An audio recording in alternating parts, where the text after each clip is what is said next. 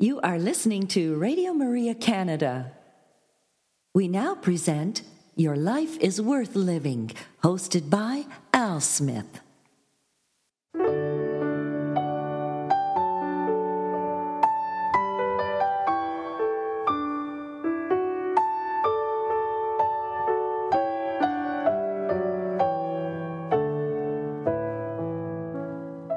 Hello, Radio Maria family, and welcome to this week's edition of Your Life is Worth Living. Reflections from the Venerable Archbishop Fulton J. Sheen. For over 50 years, Archbishop Sheen captivated audiences on both radio and television. Millions tuned in each week to hear his messages of hope and encouragement. On this week's broadcast, we will share a few of those reflections with you. And so we'd encourage you to sit back and relax and enjoy one of the greatest communicators of our time, the Venerable Archbishop Fulton J. Sheen.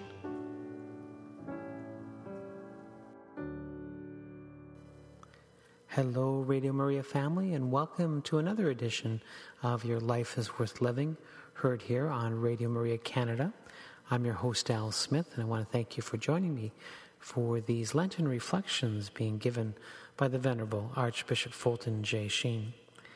This week's reflections will be entitled Palm Sunday, the desecration of the temple, along with the Last Supper and the agony. And so we will be treated today by these two reflections by the Venerable Archbishop Fulton J. Sheen. And so I would ask you to pray with me now as we begin our program. In the name of the Father, and the Son, and the Holy Spirit. Amen. Hail Mary, full of grace, the Lord is with thee. Blessed art thou among women, and blessed is the fruit of thy womb, Jesus. Holy Mary, Mother of God, pray for us sinners, now and at the hour of our death. Amen. Our Lady, Seat of Wisdom, pray for us. In the name of the Father, and the Son, and the Holy Spirit. Amen. Please enjoy this reflection now entitled Palm Sunday, the desecration of the temple. Remember that our blessed Lord is a hunted criminal. Orders had been given out that anyone who saw him was to report him to officials in order that he might be arrested. Incidentally, the police at an earlier period were sent out to arrest him, and they refused to do so, to the glory of the police. The Lord arrested them. They said, "No one ever spoke as that man." The city is filled with people. Josephus, a Jewish historian, almost contemporaneous with our blessed Lord, tells us that there were about 2,700,000 people in Jerusalem for a great feast of the Passover, which is now about to take place. And everyone was watching for the Lord. What does he do? Should he hide? He sends Peter and John, very likely those two, but at any rate 2 disciples, into the city of Jerusalem. And he said, "You will find a donkey and the foal tied together. Take the foal. If the owner says to you, 'Why are you doing this?' you say, 'The Lord has need of it.'" The Lord has need of it, and the Lord promised to return it. We never lose anything by giving to the Lord. They come into the city and they find this foal. Now remember, this is a donkey on which no one has ever ridden. Our blessed Lord mounts this young donkey. Why is it that the cowboys have never taken him as their patron saint? Can you imagine anyone riding for the first time on a wild young ass?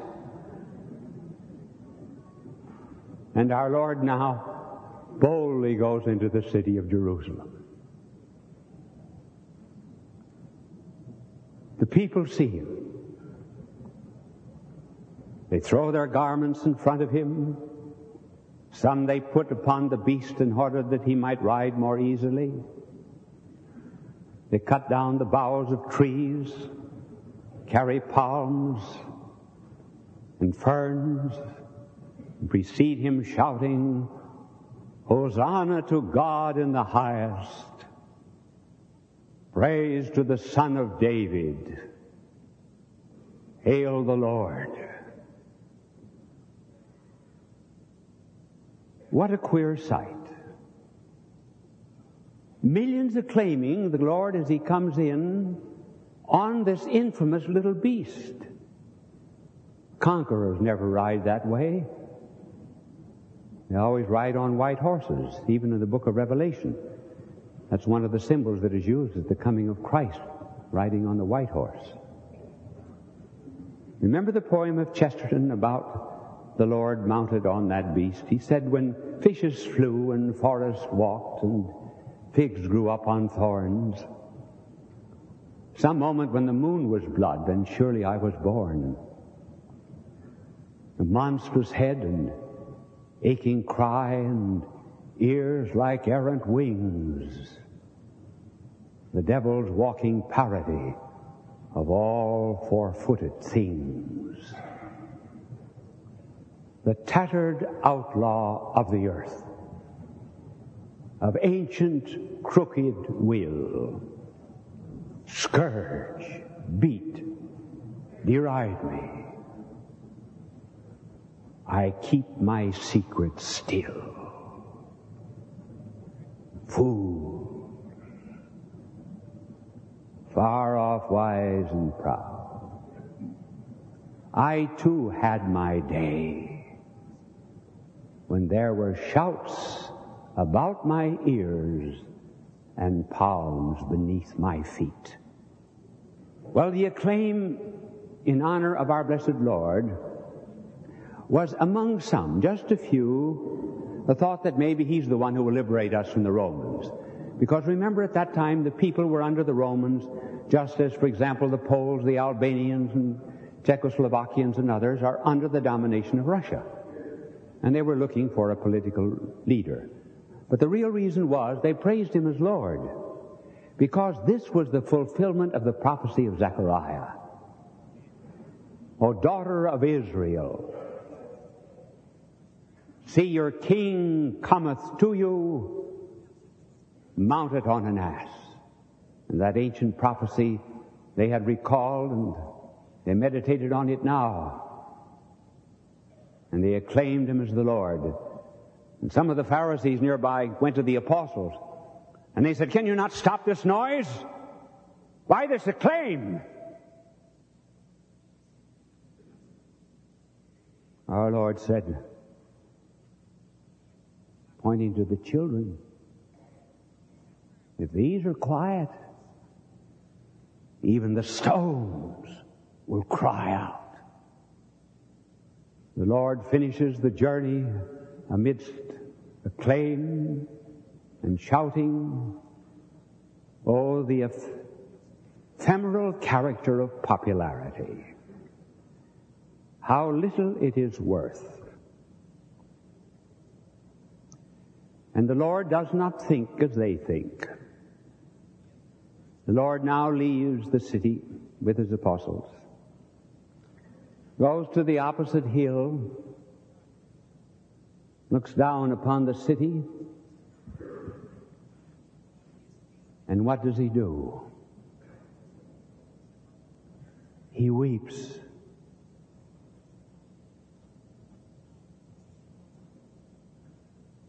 Three times our Lord wept in his life. Once at the death of Lazarus, and once again that we hardly ever speak of in the Garden of Gethsemane, and then this time he weeps over a city. And the apostles do not seem, as they never seem in those days, to enter into the full mystery of the Lord. And they cannot help but see the beauty of that temple on the other hill. Here it covered about 20 or 30 acres, and the front of it was all gold. In the morning sunlight, it was said that it was just like a flame. And they said to the Lord, "Look at those stones. Look at that building." And the Lord, with tears streaming down his eyes, said, "Oh, Jerusalem. Oh, Jerusalem. How often would I have gathered thee to myself, as a hen gathers her chickens under her wing, and you would not.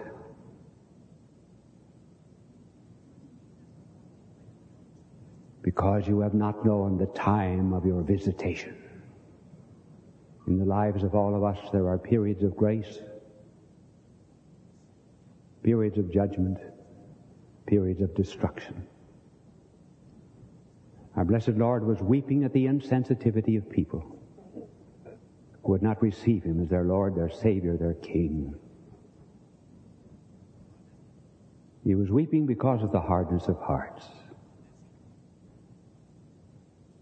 And that weeping over the city, he made the occasion of a prophecy. And this prophecy, found in Luke and found in Matthew, is so very compelling that I shall read to you the exact words of our blessed Lord. Now picture the scene. The apostles wondering why the Lord should shed tears. And the Lord said to them concerning that temple, "This generation will not pass away, and there will not be left a stone upon a stone. They will lay siege works against you and press you to the ground." What our Lord foresaw was the coming of the Roman army, first under Vespasian and then under Titus.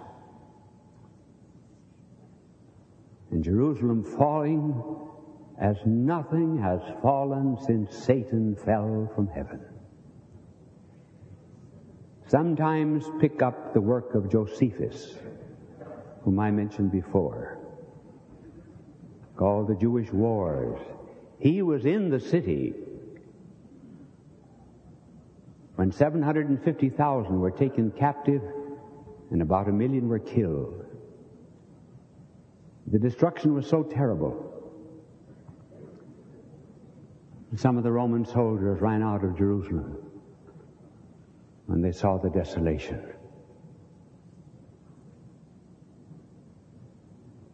So our Lord was looking into the future, and then he made the fall of Jerusalem in the year 70 the rehearsal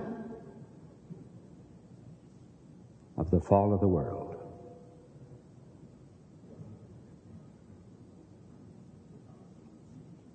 He spoke first of what would happen in the meantime. Between now, his time, and then. There would be a crescendo of evil.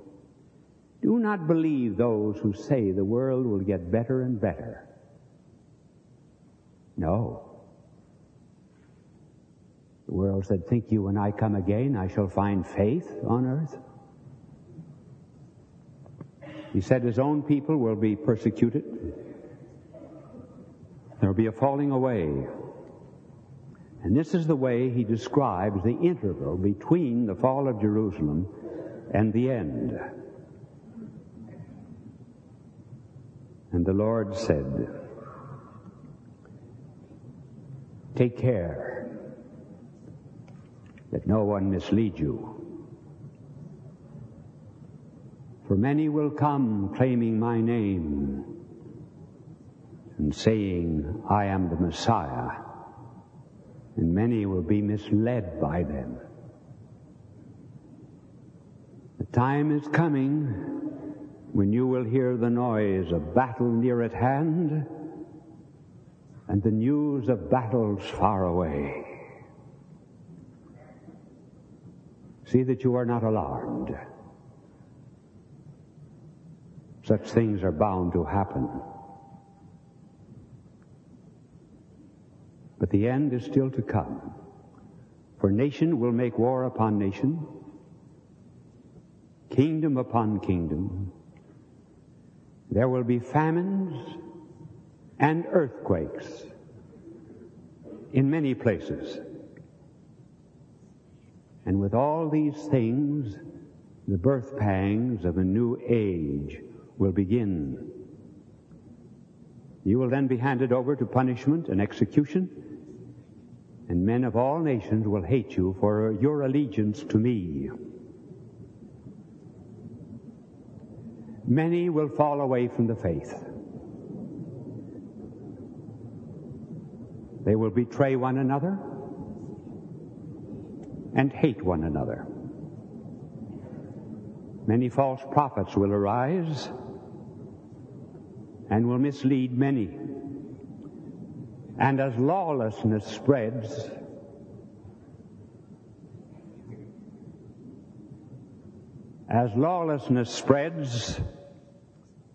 men's love for one another will grow cold.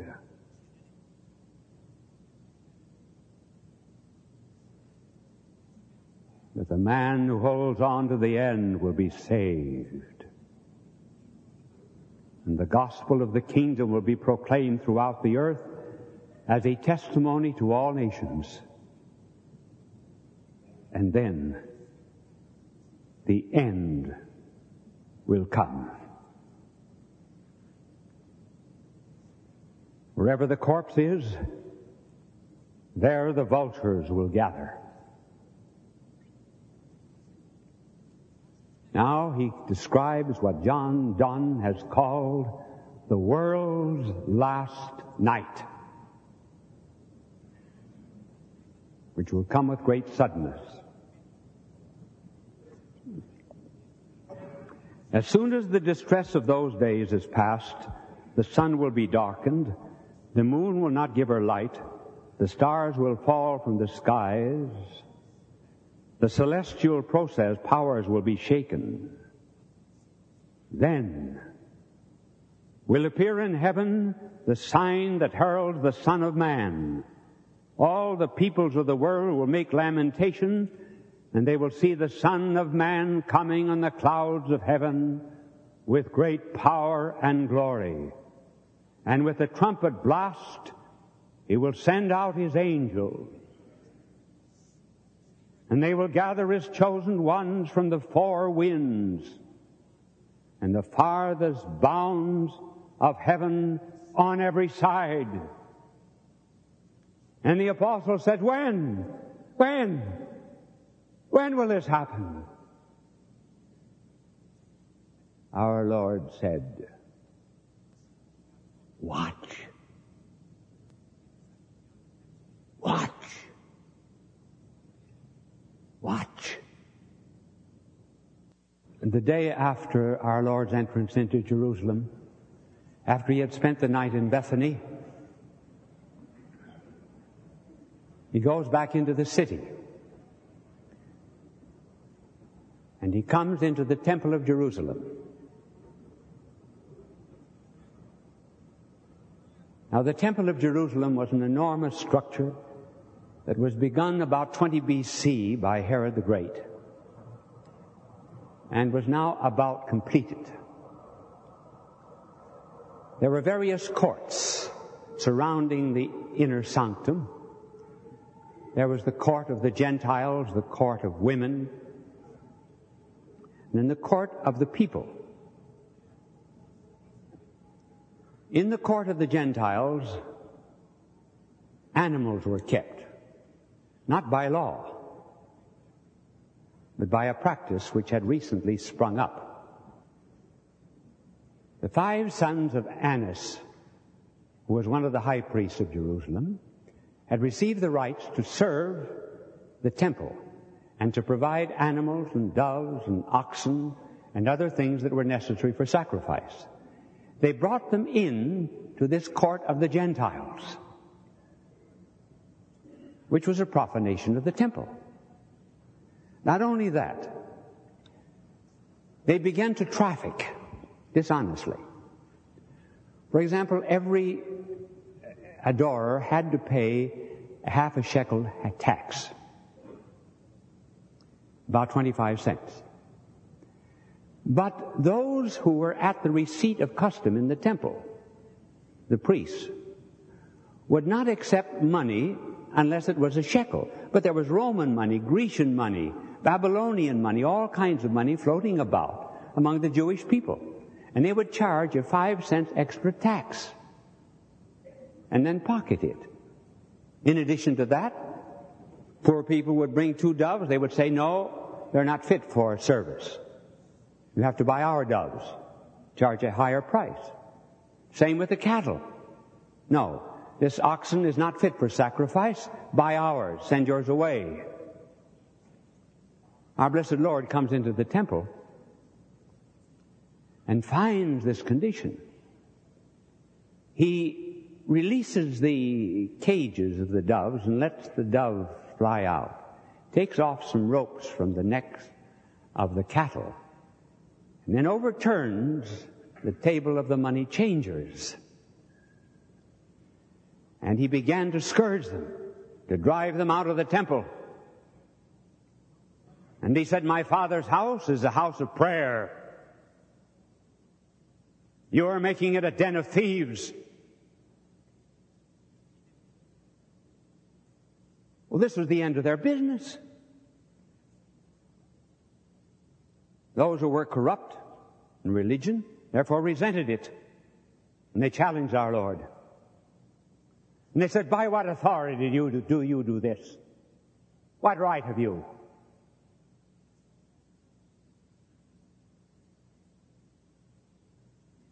Our Lord said, destroy this temple, and in 3 days I will rebuild it. Destroy this temple. Now, in the original Greek in which the Gospels are written, there are 2 words for temple. One is naos. Naos meant the building, the structure itself and its architecture. Hieron meant the Holy of Holies, the tabernacle. In the original of the Gospels, which word is used? Hieron, Holy of Holies. So our blessed Lord was saying to them when they asked, by what authority do you do this? He said, destroy this Holy of Holies on Good Friday, and I will rebuild it on Sunday. That will be your sign.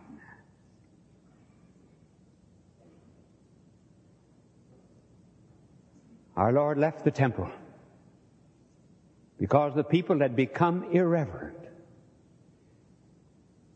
In religion, it is possible for irreverence to grow. There can be a want of the sense of holy. Holy means set apart. For example, Sunday is holy. It's set apart from the rest of the week. A church is holy. It is separate and distinct from other buildings. And therefore there is a fitting conduct for the presence of God, which is being lost, which was lost in those days, which is lost in ours.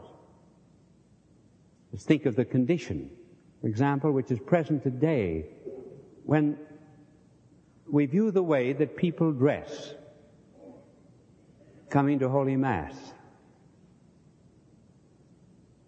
They would not go to the home of a visiting duke the way they come to see the Lord God of hosts. It's easy to blame these few who trafficked in the temple. But what of the many of us who give up the signs of our dedication? For example, the nuns who would give up the sacramental sign of their dedication, or the priests who would give it up. All of these were condemned that particular day when our Lord drove them out of the temple. Then our Lord told them a story. Now this, I think, is one of the most pathetic parables that the blessed Lord ever told. Just imagine the condition. They resented everything that he did. In order to bring home to them the full mystery of what was happening, our blessed Lord said to them, there was once a king who owned a vineyard, and he rented it out. And he sent some of his servants to collect the rent. They beat the servants. He sent others. They killed them. Sent others. And they chased them away. And our blessed Lord then said, telling the story, well, at least they will reverence my only son.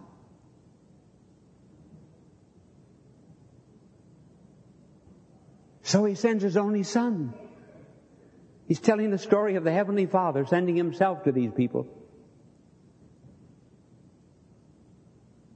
They will reverence my son. And what did they do?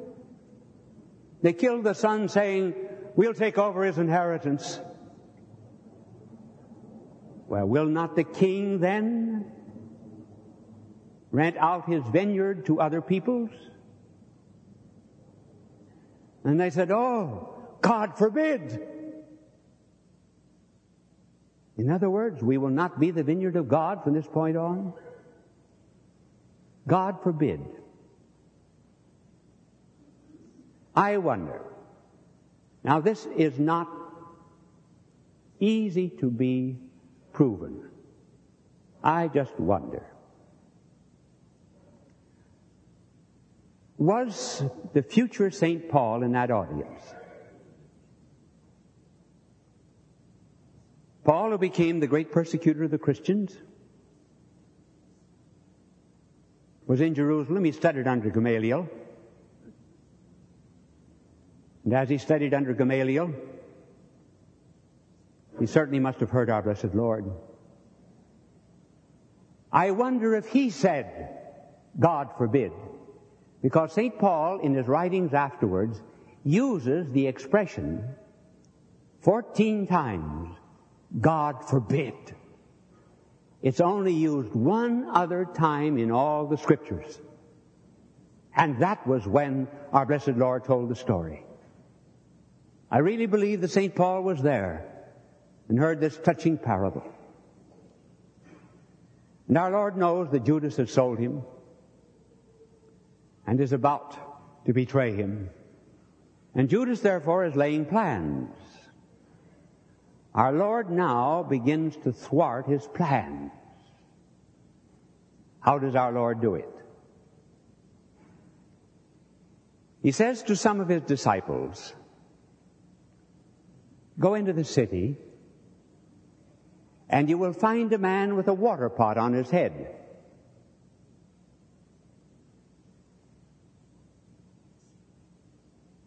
Ask him, where has he prepared the house for the Passover meal? The disciples went into the city. They found a man with a water pot on his head. Why did our Lord use that particular sign? Well, because men never carry water pots on their head. Women carry water pots on their head. That would be just like saying, go into the city and find a man who's carrying a pink parasol. So the disciples then found the man who had prepared the upper room. Judas, therefore, did not know where he was being led. Our Lord wanted the last meal alone with his apostles. And Judas would now have to come with him, and no one would know except the disciples who met the man with the water pot on the head. So they come into the upper room and prepare for the Passover meal.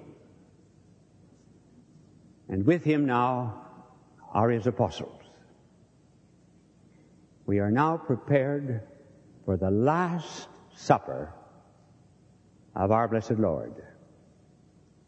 It is not a supper that will look to the past. It is a supper that will look to the future. Being God and not man, he prepares a memorial of his death and resurrection. He would not leave the memorial of his death to the chance recollection of men. He himself would determine the precise means by which his death would be recalled. And in the next conference, we will go to the Last Supper. You are listening to Radio Maria Canada. We now continue with the program, Your Life is Worth Living, hosted by Al Smith. Hello, Radio Maria family, and welcome to another edition of Your Life is Worth Living. I hope you've been enjoying our Lenten series with the Venerable Archbishop Fulton J. Sheen. You know, I think of his resume, the resources that we can draw from those many years of radio work, television, his lectures, hundreds and hundreds of recordings. And I want to thank my good friend Anthony at FultonSheen.com. He's provided us with these quality recordings that we've been using on Radio Maria for over a year now. And I would recommend that you go to his site, again, www.fultonsheen.com. And there for $27 you can purchase the entire Fulton Sheen library, which will be a spiritual treasury for years to come. So we all need good resources, and by all means, money well spent. And so again, that website, www.fultonsheen.com. And again, our thanks to Anthony for making us sound so good here on Radio Maria Canada. We're now going to go into our second reflection today, and it's entitled The Last Supper and the Agony. So I would encourage you now to sit back and relax and enjoy one of the greatest communicators of our time, the Venerable Archbishop Fulton J. Sheen. When our blessed Lord gathered his apostles about him the night of the Last Supper, he said that he was anxious to eat that Passover meal with them. And he then began to wash the feet of his disciples. So he took a basin of water, washed the feet of them all. Peter protested. Judas said nothing. But when our blessed Lord had finished the washing, he said to them, "One of you is about to betray me." 10 said, "Is it I, Lord?" 1 said, "Is it I, Master?" 1 said, "Who is it, Lord? Who is it?" 10 said, "Is it I, Lord?" In the presence of divinity, no one can be sure of his innocence. Judas said, "Is it I, Master?" We can call Jesus Lord only by the Spirit. We who believe in the divinity of Christ are so convinced by the Spirit which Christ sent us. Judas did not have the Spirit. So to our blessed Lord, he was only a master, like Buddha,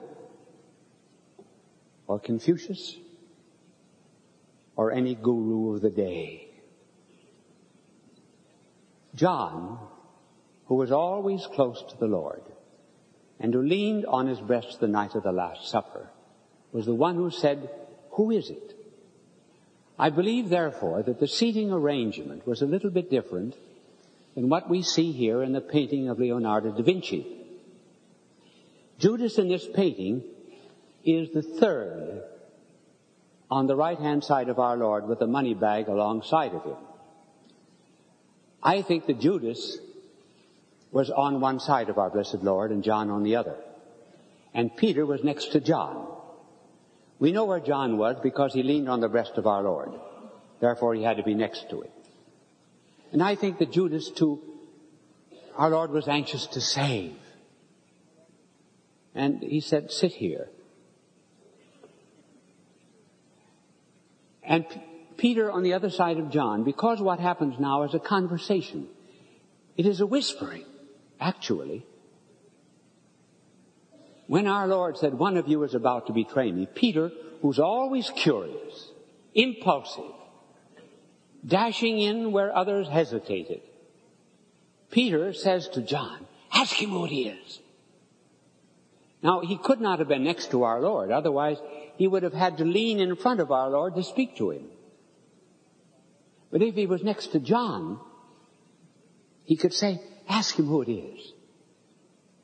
And then John turns to our Lord and says, "Who is it, Lord? Who is it?" And our Lord said, "It is the one to whom I will reach this bread after I have dipped it in the sop." This was the way of toasting. You dipped bread into a sauce and then gave it to the one you were toasting. The implication being that those who ate the same bread were one body. So our blessed Lord dipped the bread into the sauce and gave it to Judas. So Judas had to be immediately near him, because the others did not know what was going on. When Judas left, they thought he'd gone out to either give money to the poor or else to prepare for a Passover meal. They were not sure that he was the one who was to betray our blessed Lord.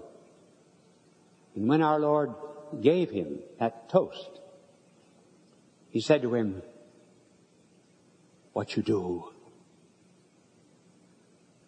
quickly." And Judas went out. And it was night. It is always night when we leave the Lord. Our blessed Lord now prepares for his last meal. But it's more than a meal. It is a memorial of his death.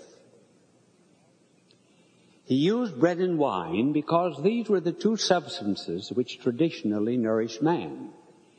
And in therefore using bread and wine, he was equivalently using a symbol of ourselves. He now prepares the new Passover. The old Passover was to celebrate the Jews leaving bondage in Egypt and coming into the Promised Land. The new covenant, the new Exodus, the new Passover is passing from sin to union with God through Christ. Our Lord then says, "I'm going to give you a memorial of my death." He then symbolized for them his death by the separate consecration of his bread and wine. He said, "First, this is my body." Over the wine, "This is my blood." Not this symbolizes. This is.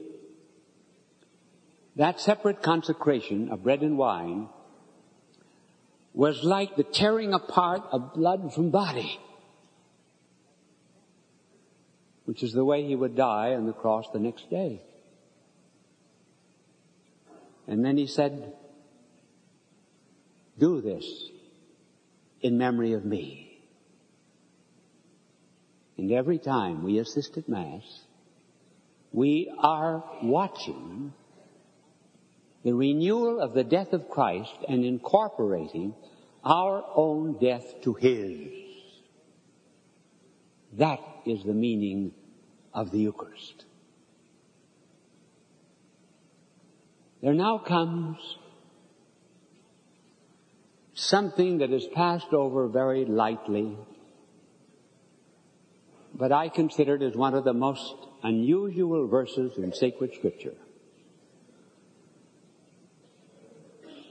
Our Lord sang,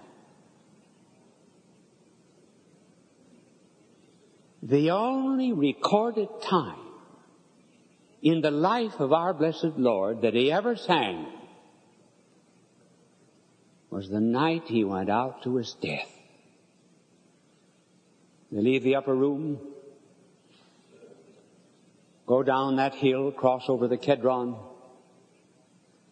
go into the valley of Gethsemane.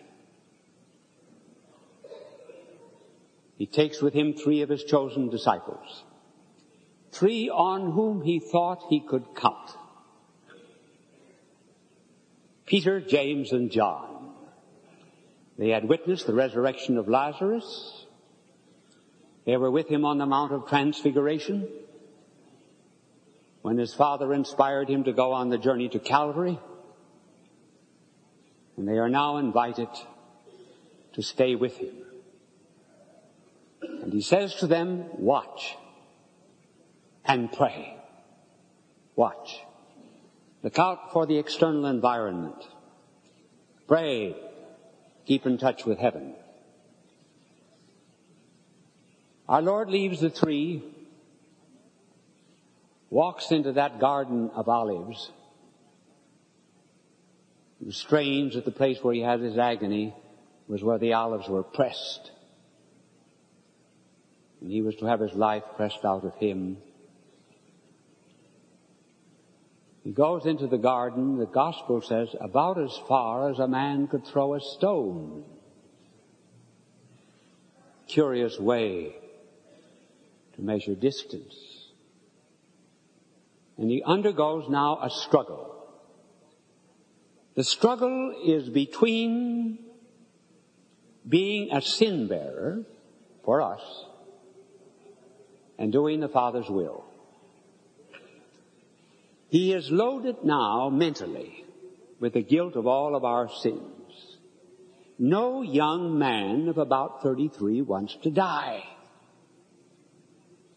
On the other hand, he's under an imperative. 7 times he used the word must in obedience to the Father's will. So he prays, Father, let this cup pass from me. This cup of bearing the burden of all the sinful hearts of the world. Let it pass. The word cup is used 21 times in Scripture. We very often use the cup, my cup runneth over. Only 3 times does it mean joy. All the other times it means judgment. And the cup then meant judgment. But he always added, after praying that the cup would pass, Father, not my will, but thine be done. He goes back 3 times and finds the disciples asleep.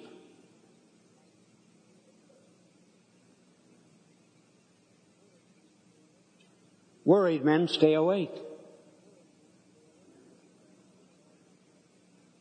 Our Lord then said, could you not stay awake 1 hour with me? Have you no sense of crisis? I did not ask the other 9, but you. Just 1 hour, that's all. A holy hour during my agony. He goes back into the garden and now takes upon himself all of the sins of the world. This is very difficult to describe. We can understand pain, but we do not have a deep and profound sense of guilt. Animals do not suffer as much as we do. Because animals do not add up their sufferings and do not project them into the future. We do. For example, if we are suffering, we may say, oh, I have suffered from this now for 6 months. And we bring that 6 months up to the present second. And then we look forward to the future and we say, well, it may be a year before I'm healed. And we bring that year back. That is one of the reasons why, when we visit the sick, we try to distract them, to break up that addition of the past, the present, and the future. Now, our blessed Lord is not dealing here so much with pain. He's dealing with guilt and all the sin of the world. So, he reaches back into the past for sin. All the sins that were ever committed in the past. Cain was there, purple in the sheet of his brother's blood. The abominations of Sodom and Gomorrah were there. The coarseness of the pagans, the irreverence of his own people, and all of these sins he brought up to the present moment. And then he looked into the future. So all the sins that would ever rent Christ's mystical body, sins too terrible to be mentioned, sins too awful to be named, sins committed in the country that made all nature blush, sins committed in the city's fetid atmosphere of sin, sins of the old who should have passed the age of sinning, sins of the young for whom the heart of Christ was tenderly pierced, sin, sin, sin, north, south, east and west, Samson-like, he pulls this all upon him and is crushed so much for the weight of it that the blood begins to pour from his body, forming on the olive roots the first red rosary of redemption.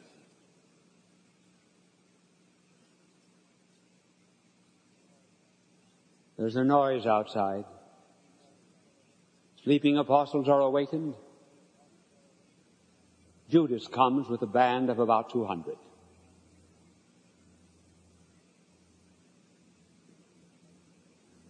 He says to the brigands whom he brought with him, I will give you a sign. He whom I shall kiss, that is he. Lay hold of him. Why does he give a sign? Kissing. Because he thought our Lord would be afraid. He'd go back into the olive grove. And he would have to go in there to hunt for him. And his brigands would not know who he was. And so he would give him a sign, a smack on the cheek. When we lose the Lord, we never know how he acts. The Lord came forward. And Judas reached out his arms and threw them around the Lord's neck. And the Greek word in the gospel is katephilein. He smothered him with kisses. Divinity is so sacred, it is always betrayed by some sign of affection.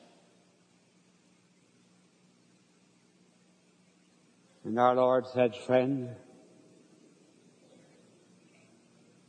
would you betray the Son of Man with a kiss?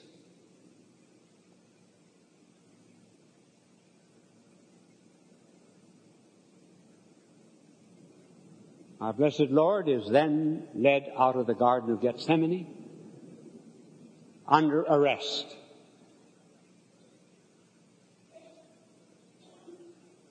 John follows rather closely. Peter follows far off.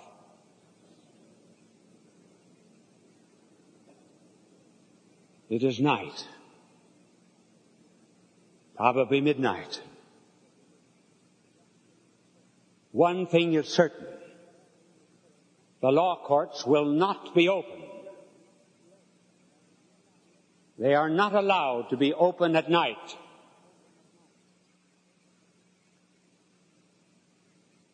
But they will be open. You are listening to Radio Maria Canada. We now continue with the program, Your Life is Worth Living, hosted by Al Smith. Well, my dear Radio Maria family, our time has come to an end this week, and so thank you for joining me for a few reflections from the Venerable Archbishop Fulton J. Sheen. You know, I never tire of praying to Archbishop Sheen for favors and for his intercession. And so I'd ask you to join me as we close this program in praying for a spiritual favor through the intercession of the Venerable Archbishop Fulton J. Sheen. In the name of the Father, and the Son, and the Holy Spirit. Amen. Eternal Father, you alone grant us every blessing in heaven and on earth, through the redemptive mission of your divine Son, Jesus Christ, and by the working of the Holy Spirit. If it be according to your will, glorify your servant, Archbishop Fulton J. Sheen, by granting the favor I now request through his prayerful intercession. And here I would ask you to kindly mention your request. And we make this prayer confidently through Jesus Christ our Lord. Amen. Hail Mary, full of grace, the Lord is with thee. Blessed art thou among women, and blessed is the fruit of thy womb, Jesus. Holy Mary, Mother of God, pray for us sinners, now and at the hour of our death. Amen. Our Lady, Seat of Wisdom, pray for us. In the name of the Father, and the Son, and the Holy Spirit. Amen. We look forward to seeing you again next time, and so until that time, may the good Lord bless you and keep you. May the Lord let his face shine upon you and be gracious to you. May the Lord look upon you kindly and bring you peace. And I thought I would end this program with one of my favorite songs by Josh Groban, and it's entitled Thankful, because I am thankful for our good Lord's mercy upon us, and I'm thankful for you, our Radio Maria family, and how you have been so generous over the years. Take care, and God love you.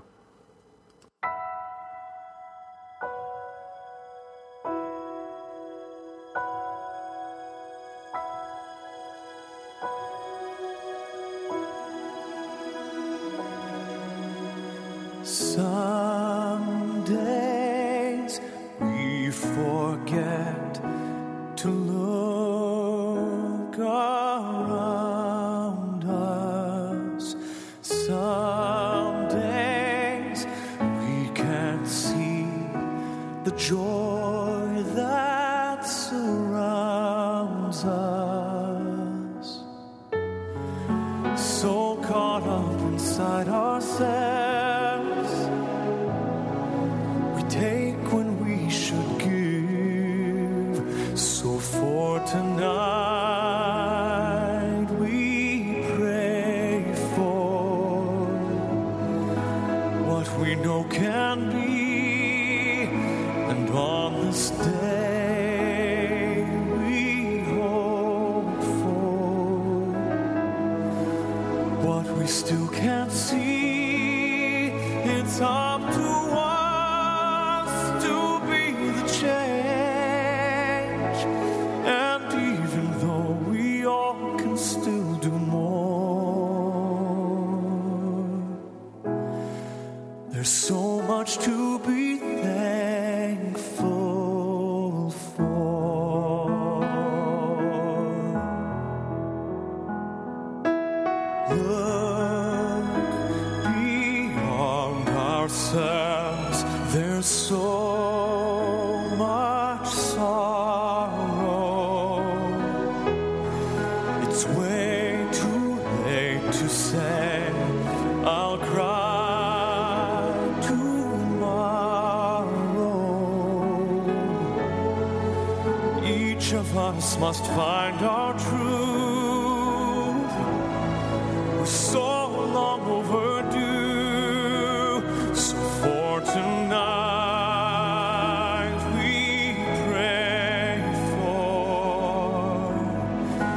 what we know can be, and every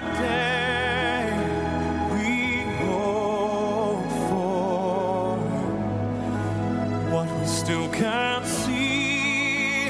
It's up to us to be the change. And even though we all can still do more, there's so much to be thankful for. Even with our differences, there is a place we're all connected. Each of us can find each other's love.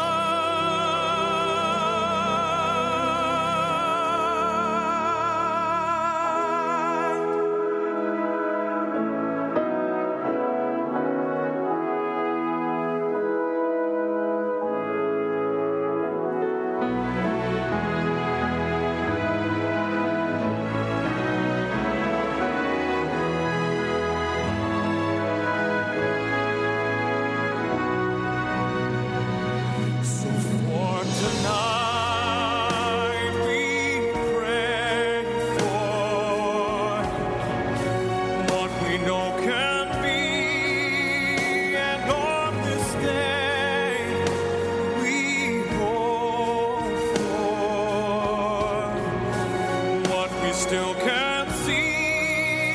It's up to us to be the change. And even though this world needs so much more,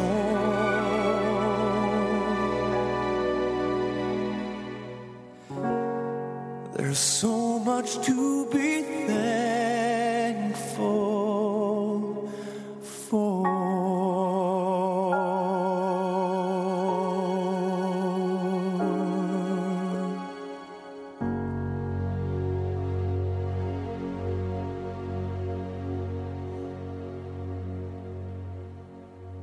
You have been listening to Your Life is Worth Living, hosted by Al Smith, here on Radio Maria Canada.